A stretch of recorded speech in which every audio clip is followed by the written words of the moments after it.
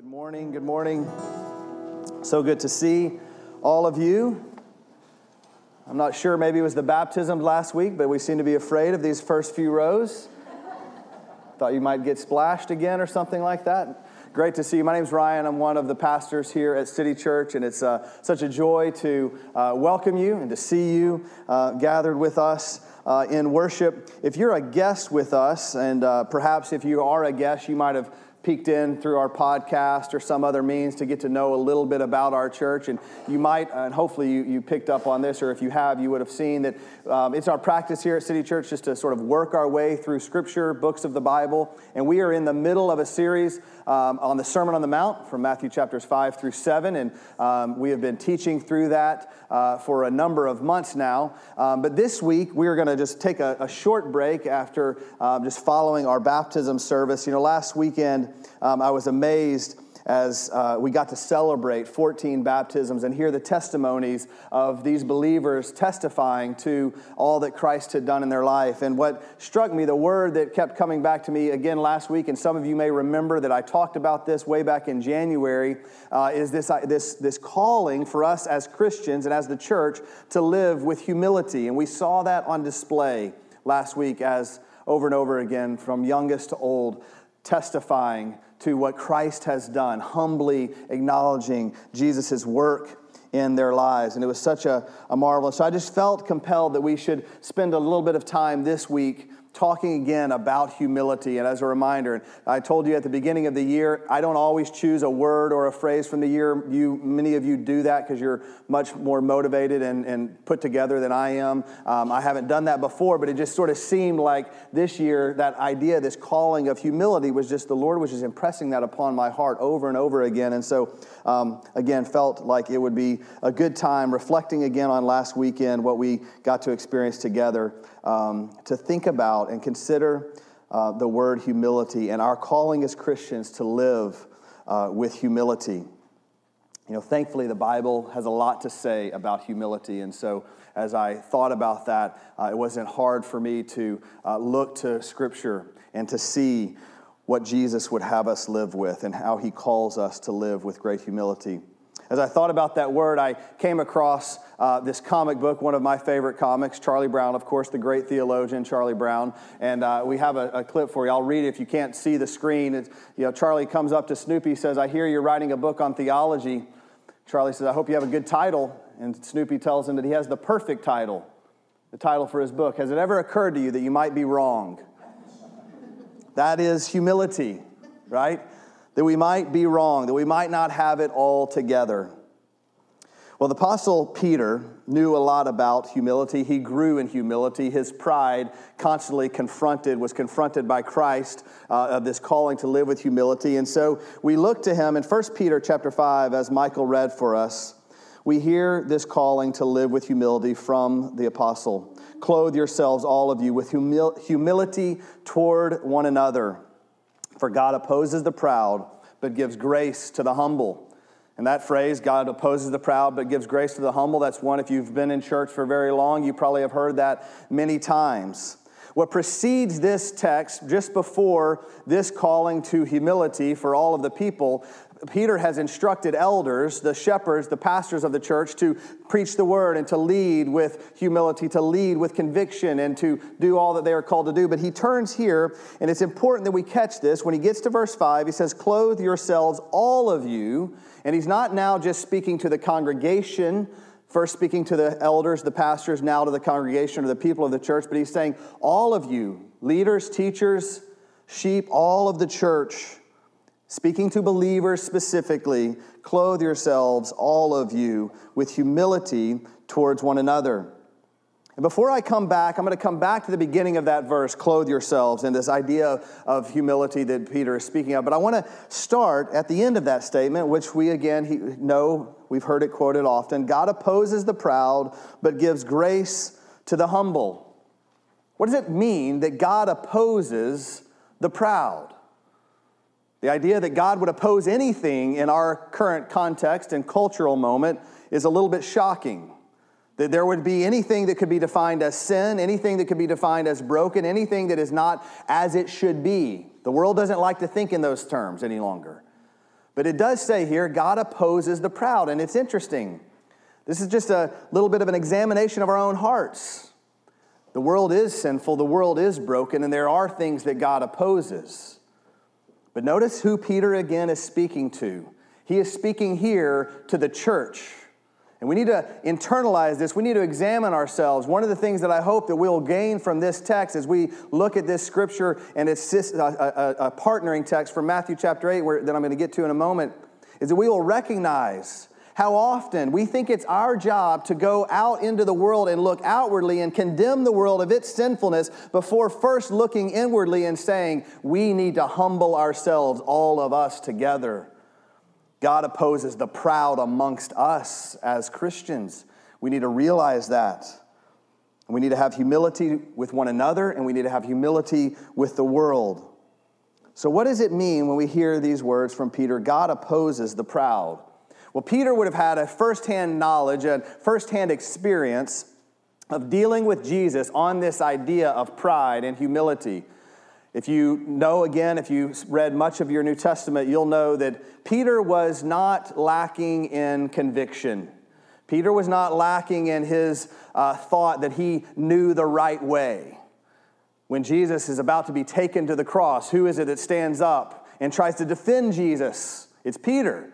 Did Jesus need any defending? Jesus would quickly tell him no. But in Matthew chapter 18, one of the experiences that Peter would have had with Jesus is this teaching, this idea, looking at the idea of humility and, by contrast, pride. Jesus is speaking here in Matthew 18. He says this, verse 1. At that time, the disciples came to Jesus saying, "Who is the greatest in the kingdom of heaven?" The disciples. Peter would have been amongst this crew, asking Jesus, who is the greatest in the kingdom of heaven? Now, this question and this little interaction that Jesus has with his disciples, it follows Jesus' transfiguration.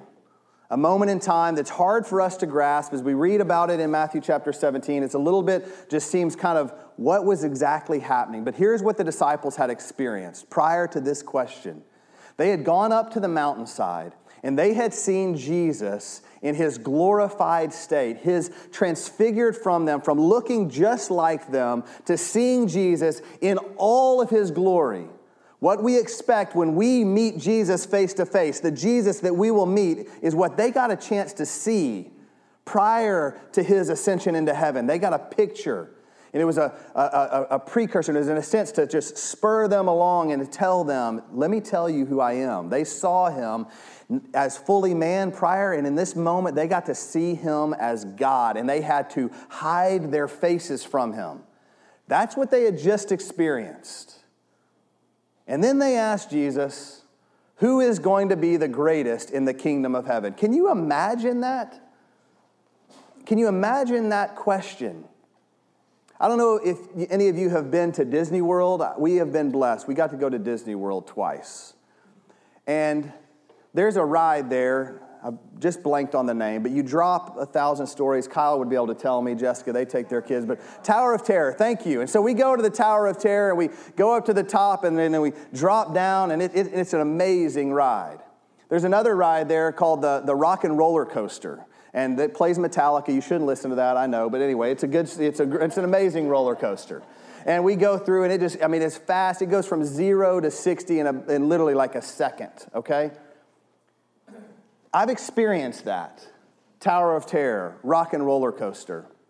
It would be as if I experienced that and then I came and I tried to jump up and down and recreate that experience, asking who's the greatest in the kingdom when I've just seen God himself elevated and his glory shone all around me. That's just the silliness of thinking that I could experience something after seeing that, or being able to experience those amazing roller coasters that they have there, those rides. Just silly. But this is the question that the disciples ask. Who is the greatest? And Jesus answers, and the way that he answers the question is very helpful to us. They ask, who is going to be the greatest in the kingdom? And Jesus, when he answers them, he says in verse 2, and calling to him a child, he put him in the midst of them and said, truly I say to you, unless you turn and become like children, you will never enter the kingdom of heaven. You're asking who's going to be the greatest in the kingdom of heaven? This is, by the way, this is Matthew 18. We're right now Matthew 5 through 7, so he's already taught the Sermon on the Mounts. Sermon on the Mount, there's not two mounts. Mount. The Sermon on the Mount, Matthew chapter 5. The very first thing, if you haven't heard this, go back and listen to our sermon series on that. The very first beatitude. Blessed are the poor in spirit, for theirs is the kingdom of heaven. Blessed are those who understand their complete poverty of spirit when they come before God. Those are the ones who are going to be welcomed into the kingdom of heaven. Jesus, as they ask here in 18, who's the greatest? He says, you're asking that question. You better beware. You might not even be in the kingdom of heaven if you're asking that kind of a question. If you're that prideful, if you think so highly of yourself that you're trying to figure out what rank you're going to be in heaven, you need to become like a child. Only if you become like a child would you be welcomed into the kingdom of heaven. Jesus takes their question about order and how to sort of where their position is going to be, and he turns it to a question about, will you even be able to enter the kingdom at all? And he uses a child to illustrate this point. Truly I say to you, unless you turn and become like children, you will never enter the kingdom of heaven. Whoever humbles himself like this child is the greatest in the kingdom of heaven. Jesus, to illustrate his point, he calls a child over. After they ask this question, he calls the child to himself. He says, unless you come to me like this child, don't even think about rank. Don't even think about being the greatest. This is how you come to the kingdom, like a child. One commentator would say that this reference positively to children is probably the only positive reference to children in all of ancient Jewish literature. See, children had a very low position. We, in our context, and it's hard for us to understand this, we worship our children. Sometimes we idolize them. They're everything. Our whole world is built around satisfying and caring and meeting all of the needs of our children. But in Jesus' day, children were very low. They were at the bottom of the socioeconomic sort of status. And so when they ask him who's going to be the greatest, and he calls a child over to them, even the fact that a child would come to him was shocking.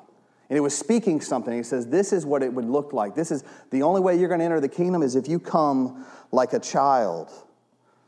To enter the kingdom, we must become like children. Jesus also says, as he continues, or speaking of this, we heard him in verse 4, whoever humbles himself like this child is the greatest in the kingdom of heaven.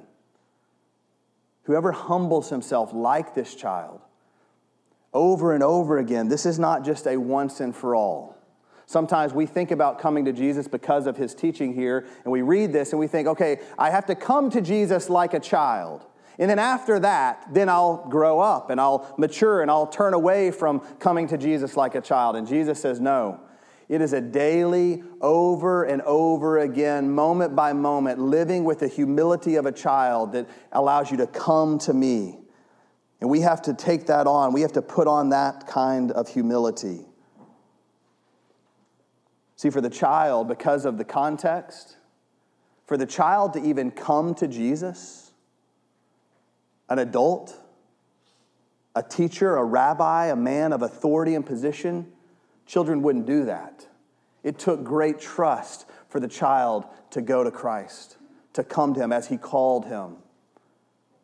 That's the humility of a child, to come and to trust that Jesus would welcome him, that Jesus wasn't going to mock him or harm him or cast him out or use him as an example of derision. No, he was going to welcome him. This is the humility of a child. And we have to put on that humility over and over and over again, day by day. See, it's the people who come to Jesus like children, with complete trust, with total humility, not trying to be the greatest, but just come to receive, that are the ones who Jesus is going to exalt. But here's the warning in verse 5 and 6. Whoever receives one such child in my name receives me. But whoever causes one of these little ones who believe in me to sin, it would be better for him to have a great millstone fastened around his neck and to be drowned in the depth of the sea. See, Jesus, when he speaks in verse 5 and 6, he's no longer just speaking of children. He's used the child as an illustration to the disciples, but now he's talking really and using children as an illustration for all who are weak, all who are like the children in need, who need help, who need caring, who need to be provided for. If you're a parent in the room, you understand what this looks like. Your child, my children, they ask over and over again, "What's for dinner? What do we have to eat?" Do you notice the assumption in that question? Not will we eat, not when can we eat. That when is like long gone, in our house at least. It's just a constant state of eating. But it's just, what can we eat? What is there? I know that I trust and I have total confidence. There's food in this house. I just need to know where it is and which of it is going to be mine right now. That's the faith. That's the confidence of a child. And Jesus, he's giving us this instruction that we come to him. We come with total humility. And as we then, the church, receive one another, receive people, and treat people who are like children, weak, in need of help, in need of care, as he would turn and call in Matthew chapter 25, he would define it, when we receive the least of these, who are like children, that's when we live with humility. We're displaying humility. But woe to you who would not receive the least of these, those in need, those who might need our help, who need our care, who need our love, who need to hear the love of Christ. Woe to you if you would turn them away, if you might cause them to sin. So back to Peter. When he's giving this instruction, God opposes the proud but gives grace to the humble. It would make perfect sense that he is remembering this conversation that he had with his Savior, where he remembers the face of that child. And he says, we're to live like that. Like Jesus, when I saw him receive that child, church, this is how we are to live, to receive the least of these, those who are hurting, those who have needs, those who are different than us. This is what it means to receive. God opposes the proud but gives grace to the humble. Now, if we go backwards to the beginning of 1 Peter chapter 5, verse 5, he says, "Clothe yourselves, all of you, with humility towards one another." Now, we understand what it looks like to for God to oppose the proud and why God deals with pride in the way that he does. We've unpacked that going back from what we just referenced, but also to the Beatitudes. But he says that we are to have humility towards one another. One ancient Christian author wrote a book, What is Christianity? Says this: humility is not a virtue by itself, but is pure receptivity, the expression of inner need. This is what humility is. The prayer for God's grace and forgiveness. In a word, the opening up of the heart to God. That's how he defines humility. He continues, "This then is the source and origin of love of one's neighbor." So the source of our love for our neighbor and care for others is our humility before Christ. It's not a virtue by itself, he says. It's an expression. It's our understanding of our ultimate need for God, for Christ to intervene. Humility begins with that first beatitude. Blessed are the poor in spirit. It takes great humility to acknowledge your poverty of spirit, how destitute you are before God. Do we do that naturally? Most of us, we don't. Most of us, if there's some sort of trial in our life or struggle in our life, I would submit to you that you try and justify yourself to God. Well, God, I did this and I've done that. I showed up to church. I gave some money. I taught this class. I took my neighbor some food. We start anything we can think of. When we realize, okay, things aren't going right, I am walking in some sinfulness here. What do we try to do? We try to justify ourselves before God, come up with any reason that we're not really as bad as we think we are. We're not really as bad as ultimately we know we are in our hearts. But that's not humility. Humility is understanding I have nothing. God, I am completely destitute, broken before you. And Jesus promises that when we get to that state, that point, that is when we are welcomed into the kingdom. It starts with humility. And when we understand, when we have that kind of humility about ourselves, it leads to a love of neighbor. This is why Peter says, clothe yourselves, all of you, with humility towards one another. When we understand what Christ has done on our behalf, when we become like the little children that Jesus showed in Matthew chapter 18, we come to Jesus like children and we live like children rather than like Pharisees. We trust, we encourage, we bless. We can't help but love our neighbor instead of judging our neighbor. That's what it looks like. Think about this. What prevents us from loving our neighbors as Christ would command us to, as He's called us to? Ultimately, it's the root of every interruption of that kind of love, of that kind of display towards others, is pride. We think we have it figured out. That's what prevents us from loving our neighbors well. We think to ourselves, they're not like me. They're not in my crew. They're not on my team. They're not my tribe, my people. I don't need to love them. My neighbor, he doesn't mow his lawn very well. It looks like a disaster all the time. That's me. It's been hard. A lot of ice. They parent different than me. They've got different political views. They wear masks. They don't wear masks. They're going to vaccinate. They're not going to vaccinate. I can keep going all day long on these right now. All of these things that divide us. And we say, I don't need to display humility towards that person. I don't need to love them like Jesus loves them because they're so different than me. I need to tell them why they're wrong. I need to come over and help him mow his lawn because he's clearly an idiot. He doesn't know how to do that. I need to help them parent better because they don't know how to parent. Look at the train wreck of their children. They don't know how to do this right. They don't do we walk around thinking and looking at everybody else and deciding how in our holiness God has ordained that we've got it all figured out and everyone else doesn't. Isn't that true? How often we go about our day and we look and we examine and we think this is right, I'm right, this is wrong. I am here to judge and condemn that, to fix that problem. And that's not what Christ calls us to.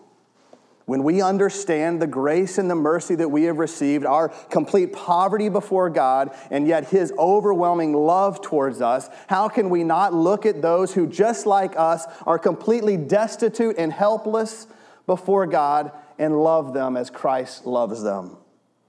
Display that. In Matthew 18, Jesus says to be received into the kingdom, we have to have childlike humility. And He says that as we receive children, those who are needing our help, those who are the marginalized, those who look differently than us, those are the ones that we're called to display this kind of neighborly, Christ-like humility towards. This is why Jesus warns about causing them to sin. How do we cause people to sin? We don't guard our own personal holiness. We allow all of these other ideas, these temptations to be the Pharisee, to fix the world, to creep into our minds. And what Jesus is calling us to, what Peter here is calling us to as well in 1 Peter 5, is to put on humility. This is why he says, clothe yourselves. Every day, I know for myself, hopefully you're better than me, but my guess is you might not be. I wake up and I battle my pride. I battle my flesh. I have ideas, I have thoughts, I have things that I want to do and accomplish in this world, and I have to put on Christ and therefore put on humility towards others. Clothe yourselves, all of you, with humility towards one another. In verse 6, he continues, humble yourselves. And this is the why. Kind of the why and the how put together. Humble yourselves, therefore, under the mighty hand of God, so that at the proper time he might exalt you. See, one of the reasons that we feel it's our compulsion, our necessary, sort of role in the world to go out and tell the world of all of the things that we see that is wrong, and even sometimes within the body of Christ to come at one another and say this is wrong and this is a correct and all of these sorts of things, is that we don't trust in the sovereign hand of God, the mighty hand of God. See, if we trust and we have complete confidence in the mighty hand of God, the sovereignty of God, then we know, here's what believing in the sovereignty of God means. Everything will be done exactly as God intends it to be done. And when we look backwards in time, we will say that everything that he did was done perfectly. Even when we don't understand it, even when it doesn't make sense to us in the moment of life, in the struggle of this life. It's why Peter has to remind us, humble yourselves under the mighty hand of God. God's hand is not weak, friends. He is not needing our help. God, the Holy Spirit, will do what he intends to do. We are not the Holy Spirit. We are his church. We need to remember that. Humble yourselves towards one another, towards the world that you engage with, under the mighty hand of God, knowing that in his sovereignty, he will do exactly what he intends to do. And you want to, your exaltation, we need to remember, let's leave God in the business of exalting whoever he's going to exalt. And let us just be faithful to be humble towards others. Do you trust in the mighty hand of God to do exactly what he intends to do? To deliver his justice, his power, to show his righteousness, his holiness, all of those sorts of things. See, the disciples back in Matthew chapter 18, they wanted to be exalted. They wanted to know who was going to be the greatest. And I think so often, that's my temptation, that's our temptation. We want to understand, where do we fit? How do we fit into the story? It's why so often when we look at the Bible, by the way, what do we so often do? We just try to insert ourselves into the story of the Bible rather than letting Jesus be the main character of the Bible. It's because we want to be exalted. We want to be lifted up. We want to see ourselves. And what we need to do is we need to look at Christ and look at his example. And he was the definition of humility. We can be humble and we can display Christ-like humility towards one another. And the way that we do that, the how to that, is we understand God is in perfect and total control. There's not one molecule in the universe that is out of place right now. Even all of those things that we look out and we say, but that's wrong, and that's evil, and that doesn't line up with God's word, and that's not how things should be, and they shouldn't be doing that, and on and on and on. We can go a million, the list is unending. But do you know who is sovereign over all of that mess? God.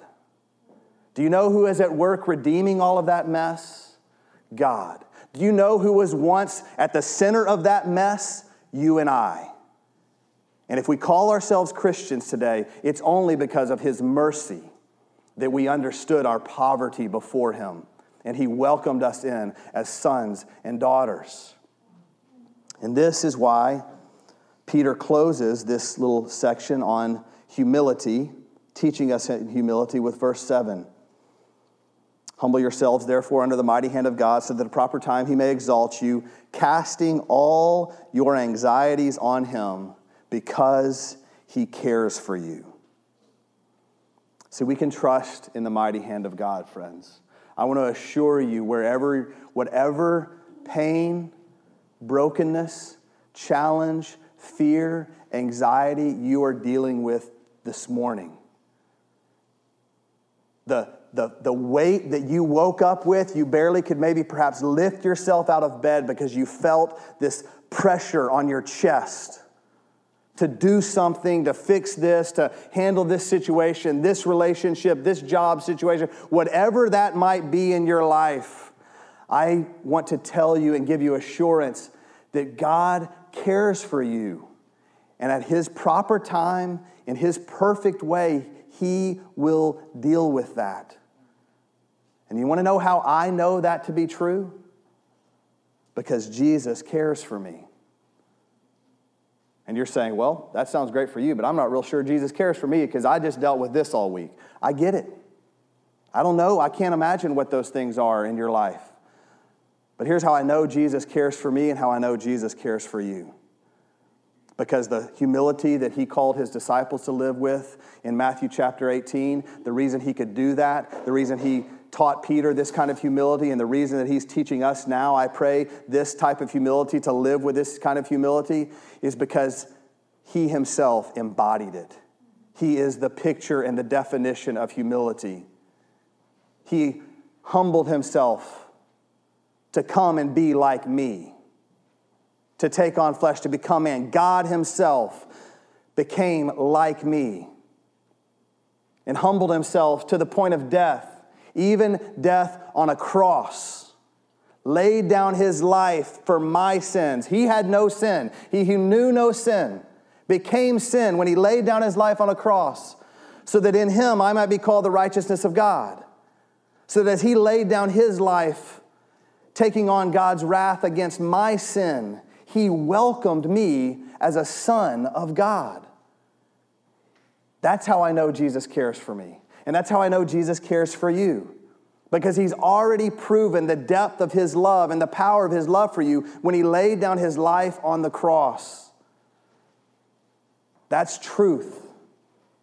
And when we realize that, when we understand what Jesus has done for us, the humility that He displayed as He laid down His life for us, then we can get a picture of how we are to live.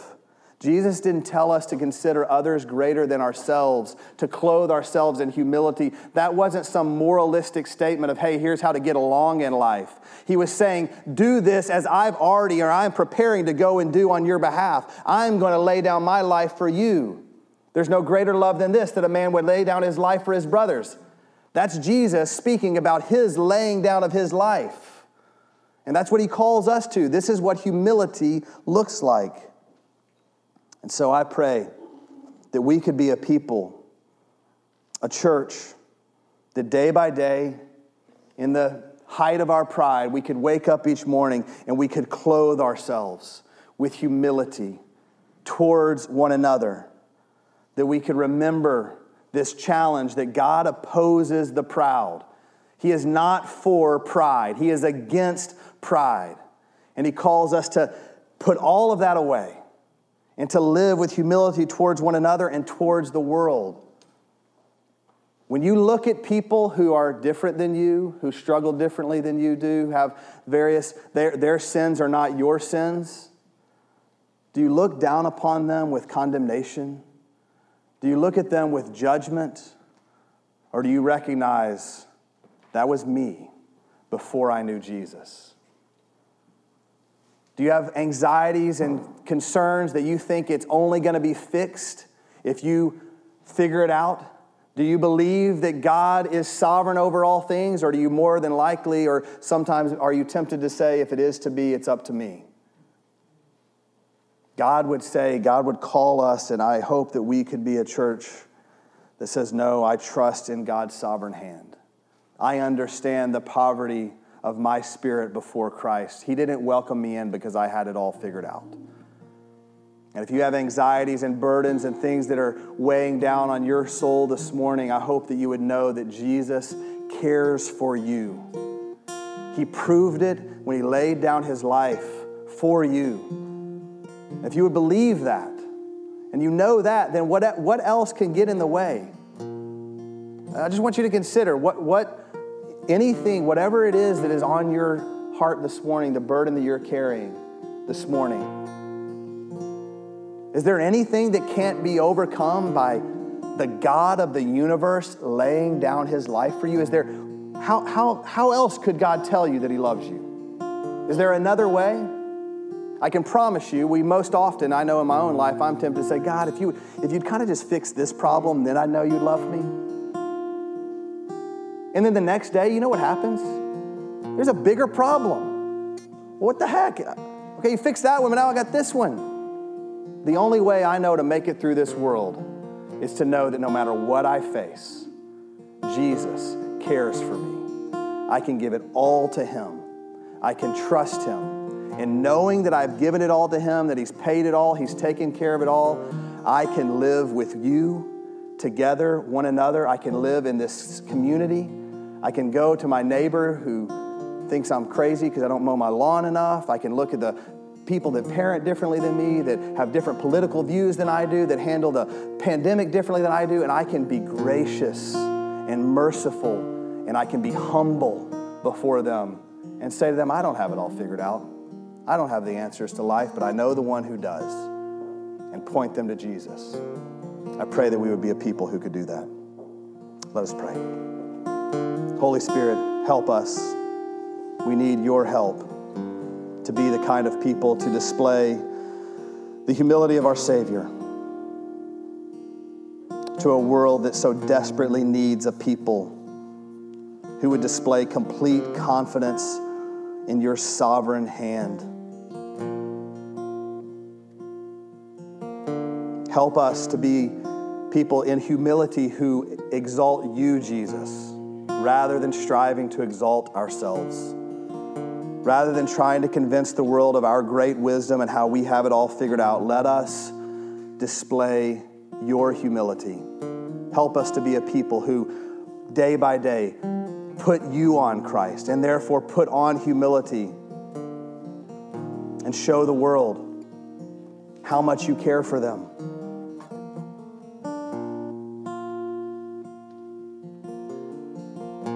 Pray that you would help us to do that.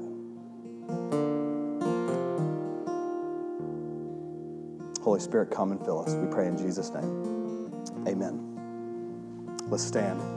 Let's remember Jesus, who holds us all together in the palm of his hand.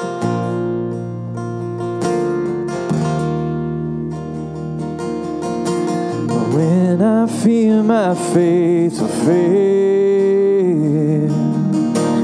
Christ will hold me fast. When the tempter would prevail, he will hold me fast. I could never keep my hold through life's fearful path, for my love is often cold. He must hold me fast. He will hold me fast. He will hold me fast. For my Savior loves me so. He will hold me fast.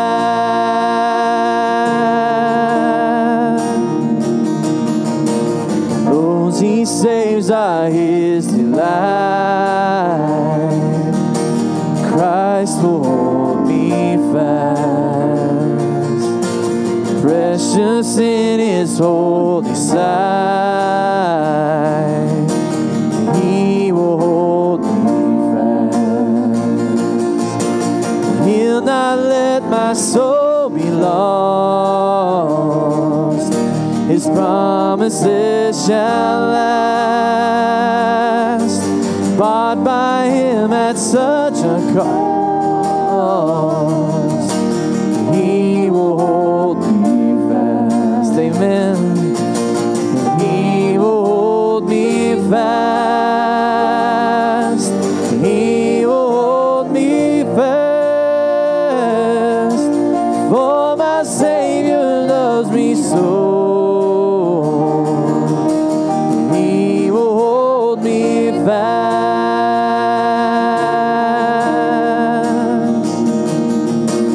For my life he bled and died. Christ will hold me fast. Justice has been satisfied. He will hold me fast. Amen. And raise with him to endless life. He will hold me fast till our faith is turned aside. When he comes at last, he will hold me fast. He will hold me fast. For my Savior loves me so. He will hold me fast. He will hold me fast. He will hold me fast. For my Savior loves me so. He will hold me fast. Amen. I've said this before, but there's enough new people in the room that maybe you haven't heard me say it, but Matt's going to sing that song at my funeral. And the reason that he's going to sing that song is so that my children and my wife who sit there grieving will know that the reason that I am with Jesus is because he held me fast. It's not because I did it all right, not because I had life all figured out, not because I was a better Christian than anyone. It will be because Jesus held me fast and kept me in the faith until the end. And I want them, everybody that is there to worship Jesus, to know that I'm with Jesus because of what he did, not because of anything that I ever could do. And I want you to know that as well. And so if you have questions, perhaps the Holy Spirit as we sang or as you heard this knucklehead speak a little bit, you have doubts, you might have come in this morning having a crisis of faith. Our elders will be down front. I'll be right down here before you. I'd love a chance to pray with you, to encourage you, to bless you in any way I can. I do have a few closing announcements before we leave and dismiss. First is this week, spring break. Melissa ISD is on spring break this week, and so we're not going to have any of our midweek gatherings, our men's and women's Bible studies, student groups. We'll have a gathering of sorts, a movie night that's going to happen, but men's and women's Bible studies are not going to be happening this week. Next Sunday evening, we'll come back together on Sunday morning, but we'll also, it's the second Sunday of the month, which is when we have evening prayer. And so I want to invite you to be here Sunday evening at 5 o'clock for prayer. If you haven't ever been a part of that, all we do is come together and pray for one another, pray for our community, ask the Lord to help us as a church to be faithful in our mission. And so there's no teaching, it's just worship and prayer. And so just want to invite you. Childcare is provided for that. And so please be with us next Sunday evening. And then finally, parents, if you have a kindergartner through a sixth grader, you want to make note of this date. We will give more details are coming, but just for the time being, save June 14th through the 18th. We have something very big that we're excited to announce. We'll be able to announce all of the details of that next weekend. But if you have a kindergartner through sixth grader, just pencil in June 14th through the 18th. Really excited to be able to share some details about that in the coming weeks. So again, I'll be down front. Our elders will be here. We'd love an opportunity to pray and encourage you in any way that we can. Until next week, thank you so much for being here. Have a great day. Love you guys.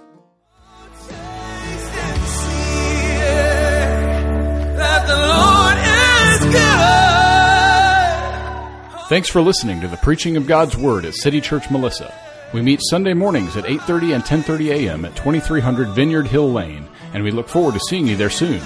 City Church Melissa, for the glory of God and the good of the city.